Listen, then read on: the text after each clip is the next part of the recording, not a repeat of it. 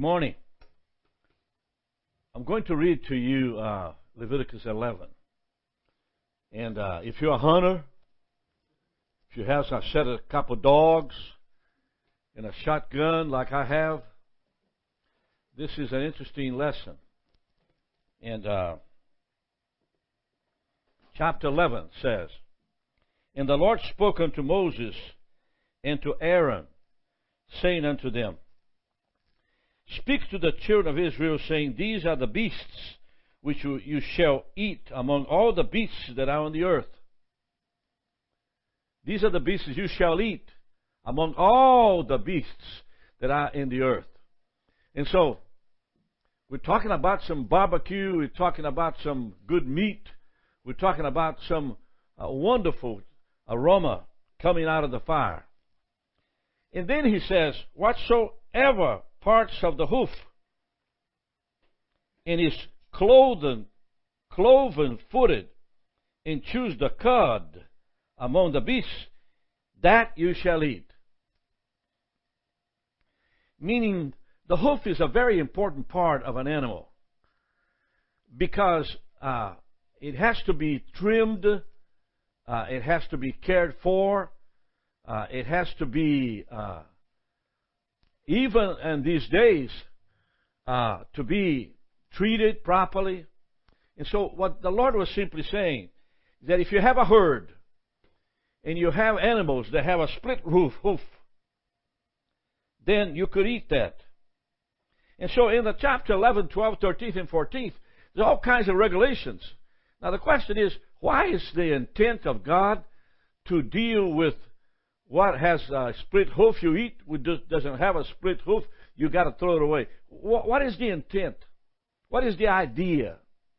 Well, you have to first see the heart of the Israelites. They were a nation that for 400 years were slaves. They were people that you're talking about 5 generations. If a generation of a man is 70 years, 5 or 6 generations in 400 years of people who were slaves and were every single day told what to do. It created an atmosphere of slavery, death, tears, blood, burials, funerals. And this is what the Lord then comes in and begins to teach His people what they should do, what they not should do. So why would you say God instituted the idea of what's clean, what's unclean? Because they had no idea. You know, if you're in the desert and you are in a tent and anything passing by, a creeping thing passing by, it goes directly from the floor, the ground, into the frying pan. You know, in other words, you eat what you have. Remember, people who are in jail love cockroaches when it depends on living or dying. And so you have to first see the mentality of the people of God. Now, today the mentality of the people of God are totally unrelated to Leviticus 11. And I'll explain to you how we see it today, but let's take a look at verse 4. Nevertheless, these shall you not eat of them that chew the cud. You know, cows have 2 stomachs. You eat, the one stays there, the other comes out again, and you chew what comes back, and you put it down, and then, of course, that's the way that you feed a beautiful cow. Of them that divide the hoof, as the camel. So the camel divides the hoof. But he is unclean unto you, even though he chews the cud.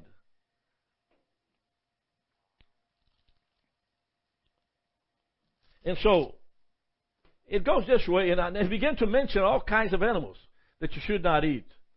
You know, for instance, the hyrax. You know, when we go to Israel and we go to El Gedai, which is the mountain where, in the caves where David hid himself from Saul, and with 300 soldiers. Remember that? 600 soldiers.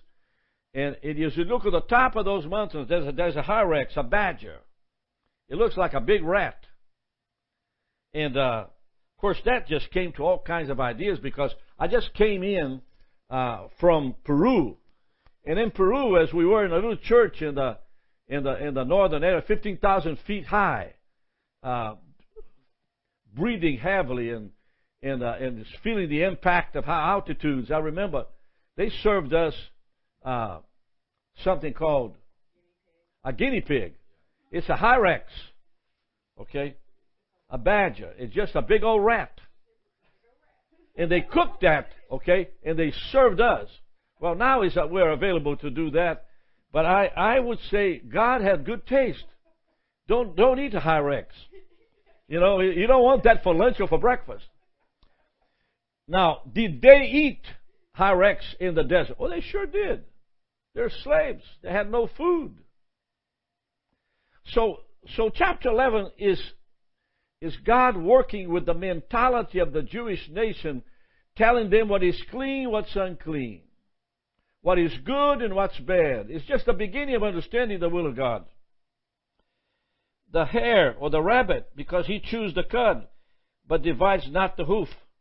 It's unclean. Now remember this, you're talking about a rabbit. You know, is rabbit better than a hyrax? Oh yes. Oh yes. I'm a cowboy connoisseur. I watch cowboy movies in channel 113, channel 648, channels 198. The three channels in my TV that I can get some cowboy movies and watch that. And one of the things that cowboys eat in the prairie is rabbits. I've seen more rabbits this month than I've seen anything else. So what do you mean by that? What is good you cannot eat because it has certain qualities. And then, of course, the swine. Oh, that is just impossible. Oh, you know, as we came down from Cusco and climbed the hills of the northern area of Israel, of Peru, we came down on our vans, 6 vans, or 4 vans or 5 vans. We came down and we saw on the left the mountains raising to 15,000 feet, the plain or the golden sacred ground where the corn is produced. And right across the street, the road, was a guy cooking pork in little pieces. You know, he had little pieces all over the grill. And I said, give me one of them. And oh my goodness gracious alive. Hallelujah. Everybody ate. The whole team ended up eating. Well, God is saying to Israel, pig is no good. Cannot eat pigs. And so there's emotions here if you are under the grace of God of what is good is not good. But to the people that lived in the desert for 400 years, God had to institute a way to understand obedience, a test of obedience. Don't do this, do that. Don't do this, do that. It's like training a horse. It's like training. And if you look at the Jewish mind, it's still today hard as a rock. And yet God instituted this during the time of Leviticus. Now, what is talking? What am I telling you in Leviticus?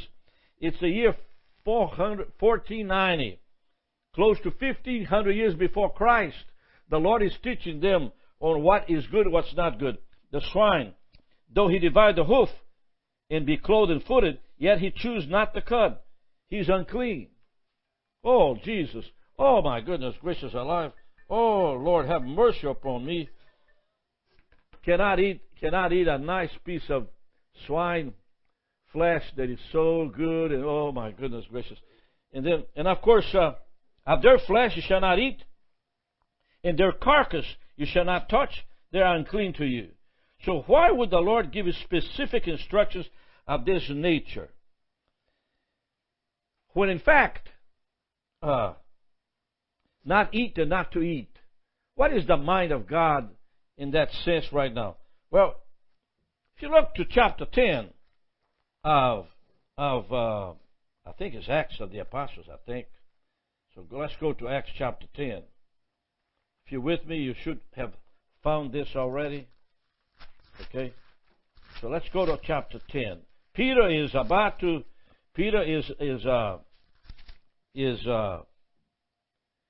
he's probably on the journey. He left Caesarea and about to go to Cornelius. And so he's staying with Simon the tanner.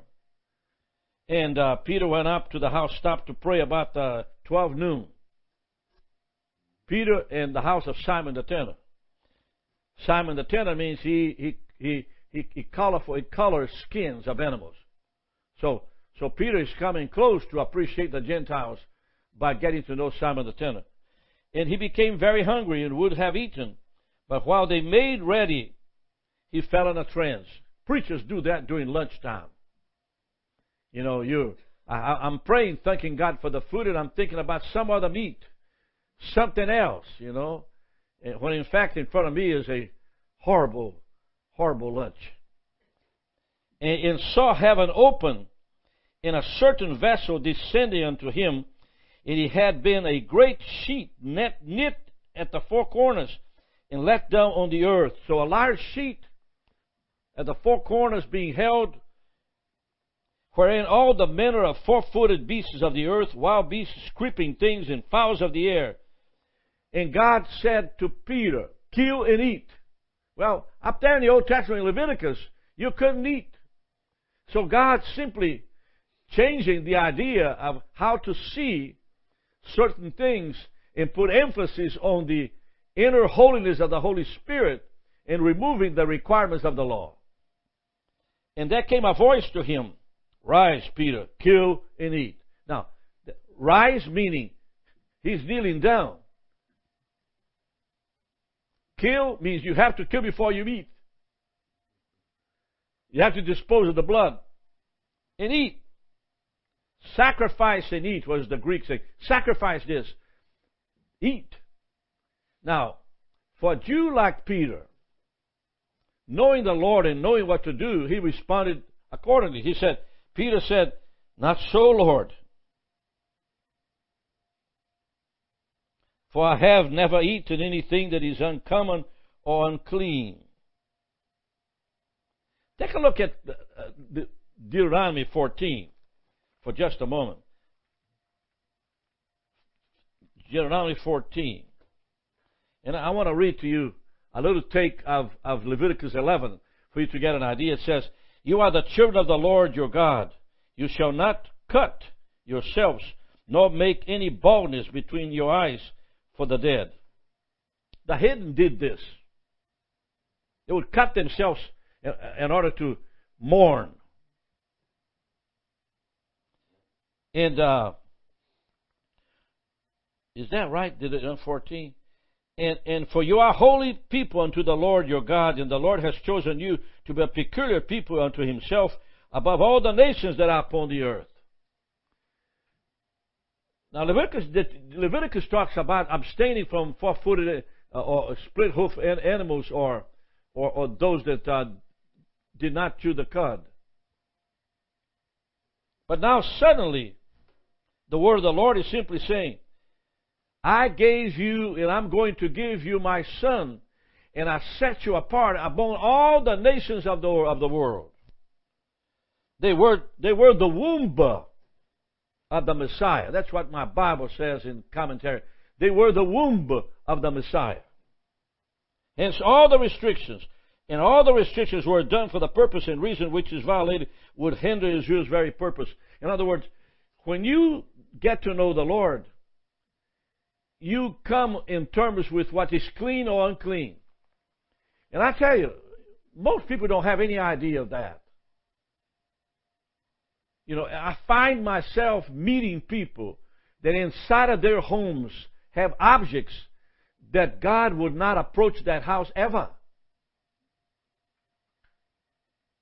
Meaning the house of God, your personal place, cannot be a filthy place to where you have, you know, I mean, let's take a look. AC/DC is a band in America that is well known by every single youth that likes to have hard rock. But they sing lyrics that are belittling the very nature of God. They curse God through their music. And yet you're having a good time with it and joking and playing in your bedroom. And then you pray, God bless your home. You can't do that. In other words, if you're going to bless God, take the demon out at least.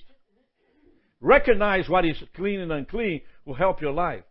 You know, women, for instance, I've been ministering now for 50-some years. And this lady came to me and says, I don't know what it is, Rick. My body is totally out of whack. I've been to the doctor several times. And so I said, if I go to your house, I'll take a barrel full of junk. God will not bless your house, your room, your living room. I remember when Mary Lucy and I were fighting like cats and dogs. I mean, we were just eating at each other. And I finally said, Lord, why am I doing this to my sweet wife? I'm supposed to love her and take care of her and all that. And so, you know, when you have cabinets at your house, usually the cabinet is so high that you can't see what's inside. And so Kroger was giving you, during the Halloween, a little witch on a little piece of pole and a long hat. And so I brought home several of those because it was a gift I thought was cute. And I threw it over there. After I removed it, we never had any fights in the kitchen anymore. So why is God so against a witch? It's because a witch bewitched a direction in your life that belittles the direction of God and the Holy Spirit. You can't have both. You can't somehow worship God, the Lord of truth and righteousness, and bow before Him, and then you ask somebody else to discern your dream. And so Peter is about to go into chapter 10 he's about to go on the house of Cornelius. He is where is Paul, John? Where is Paul? He's in Joppa. Peter is in Joppa, and so he's about to be visited by people that came from the house of Tabitha, Dorcas, and come and participate on the resurrection of Dorcas. Remember? Before coming to the house of Cornelius in Caesarea. So God is preparing good old Peter to accept the first meeting ever in the history of Christianity in the house of a Gentile. Because from this point on, the gospel is only in the house of the Jewish. And for the first time, so God is saying to Peter, you know, Peter, you're about to meet a bunch of Gentiles in the house of Cornelius, and I have to prepare your heart because you're a bigot. You really, you don't get along with people that are Gentiles. And so suddenly, here is him looking in a dream about all these animals that were unclean. And God says to him, kill and eat. I don't know how many times it went up. I'd say 4 times? 3 times. This was done thrice, meant to impress the significance, and the vessel was received up again in heaven. And Peter began to doubt in himself that vision. And behold, the men which were sent from Cornelius had made inquiry of Simon's house and stood before the gate. Hello, we need to see this apostle of Jesus Christ called Peter. We come from the house of Dorcas over there in Joppa, and we wonder if he can come with us because she died. And called and asked whether Simon, which was called Peter, enlarged there. While Peter thought on the vision, the Holy Spirit said unto him, behold, 3 men seek you.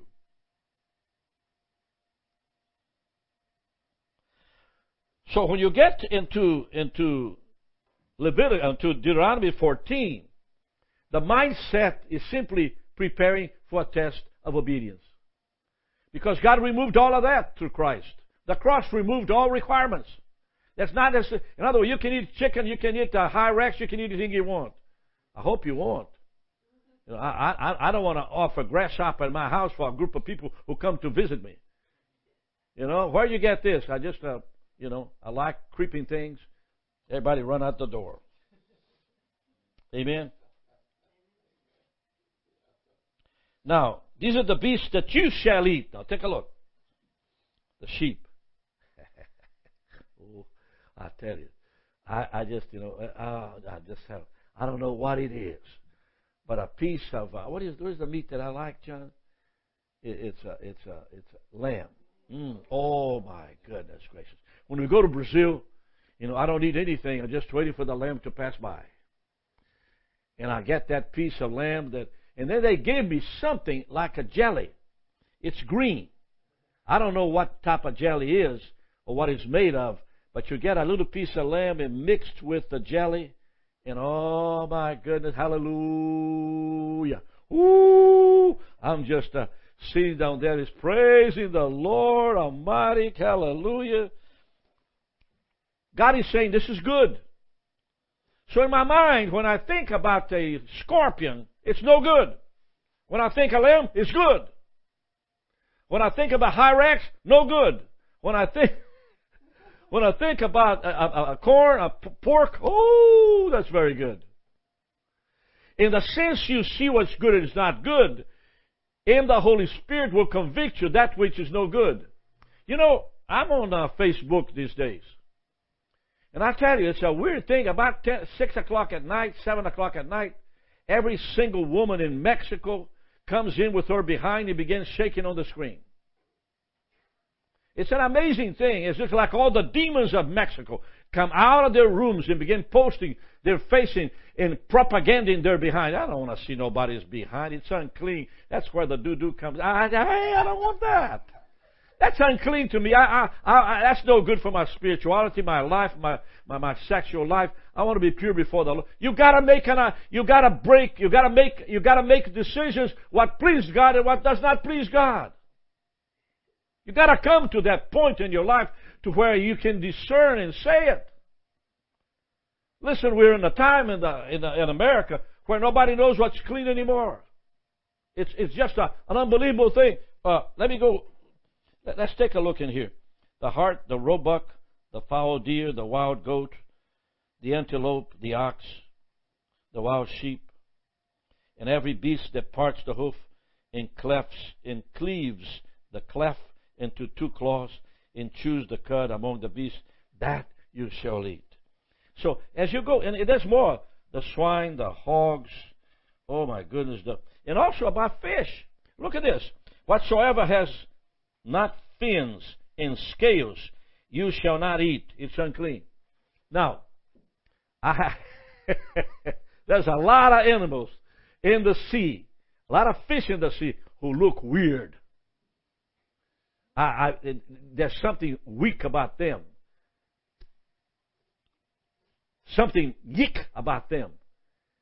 And I've decided that what the Lord is saying to me is that when you begin to eat the trash of the sea or fish that you've never heard of, you might be hurt. Raven, kite, vulture, unclean birds, stork, heron, creeping thing that flies is unclean. Any creeping things that flies unclean. And suddenly you are in your kitchen and you look on the floor and there's a creeping thing passing by, in my house. Hello? Who invites you to come in here? What you doing here? Bam! Kill him out there. In other words, I want to make sure that I know what is clean, what's unclean, in a sense, to adjust myself to the will of God. Nothing like a piece of roast beef. Nothing like a nice filet mignon steak. But anything that creeps on the ground, I don't think I want it. You see, they were so lost. They were so dead. They were so morbid in their lives. They had no purpose, that they ate everything that passed by. And in order to raise the value of someone's mind, their mentality, when you see prostitution, it's no good. Why? Why am I against the Facebook's concept of the 6 o'clock display of everybody's behind? It's because it minimizes the human being that God created. When you minimize a woman, you minimize what God created. And so, You shall not eat anything that dies of itself. I really thought and said, what do I know of anything that dies of itself? Just go to your kitchen and look under the trash. There's some dead people there. In other words, has no value in life. You shall not give it unto the stranger that is in your gates, that they may eat, and you may not sell unto the alien, for you are a holy people of God. In other words, don't pass your junk to somebody else because you're defiling them and put them down.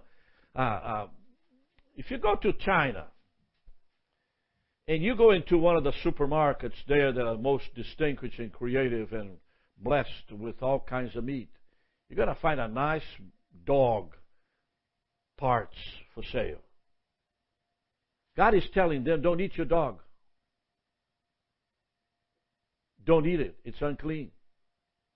Rise yourself above that type of meat. So in other words, God is saying? There is an appreciation for the meat that can serve unto the Lord. And there is also an understanding that that's what's unclean and unholy. You should get away from it. Now, He is presenting animals for you to decide. But we don't have that anymore. So, what type of TV do you have? What type of, what do you eat to bring inside of your house? How many times you brought things from the, if you go in certain parts of America today, you still find in the front door a little human being down there dressed with a nice little red hat and with a color of skin, black, symbolizing a little slave boy that displays in the front yard what you feel about slavery in America. Think about that. I've seen that everywhere. And then I see the same people going Sunday morning to church, sitting on the first pew and praising the Lord. In other words, you despise someone with a dark skin and you praise God thinking that God will accept your offering. Oh, I tell you, don't get me on this. I hope that you were able to understand what I was trying to say to you today.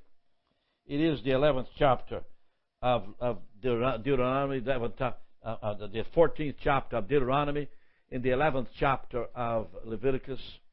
And I hope that you'll be able to read these two scriptures, Leviticus chapter 11, Deuteronomy chapter 14. And I hope that spoke to you, ministered to you what the Lord is requiring of the Israelites. And then apply it to your personal life. Think about this. Think about what is unclean right inside of your car. What is unclean in your attic? Jesus, Lord. What is unclean inside of your business? You could have a price for the wealthy, and you could have a price for the black people. And that displeases the Holy Spirit. You should bless equally the poor or the rich and have a holy business before God. Heavenly Father, I thank you for this morning. I ask you, Lord, that you continue to teach us in that which pleases you the most. We know, Lord, that in the New Testament, to the cross of Calvary, there are no requirements of any kind. There's no sacrifices anymore. Jesus is the ultimate sacrifice. Died on the cross and took upon himself the sins of the world. We thank you, God, and we ask you that today we'll be able to give him glory and praise. In Jesus' name, amen. Estrela alva brilha em mim, brilha a luz que inunda o meu viver.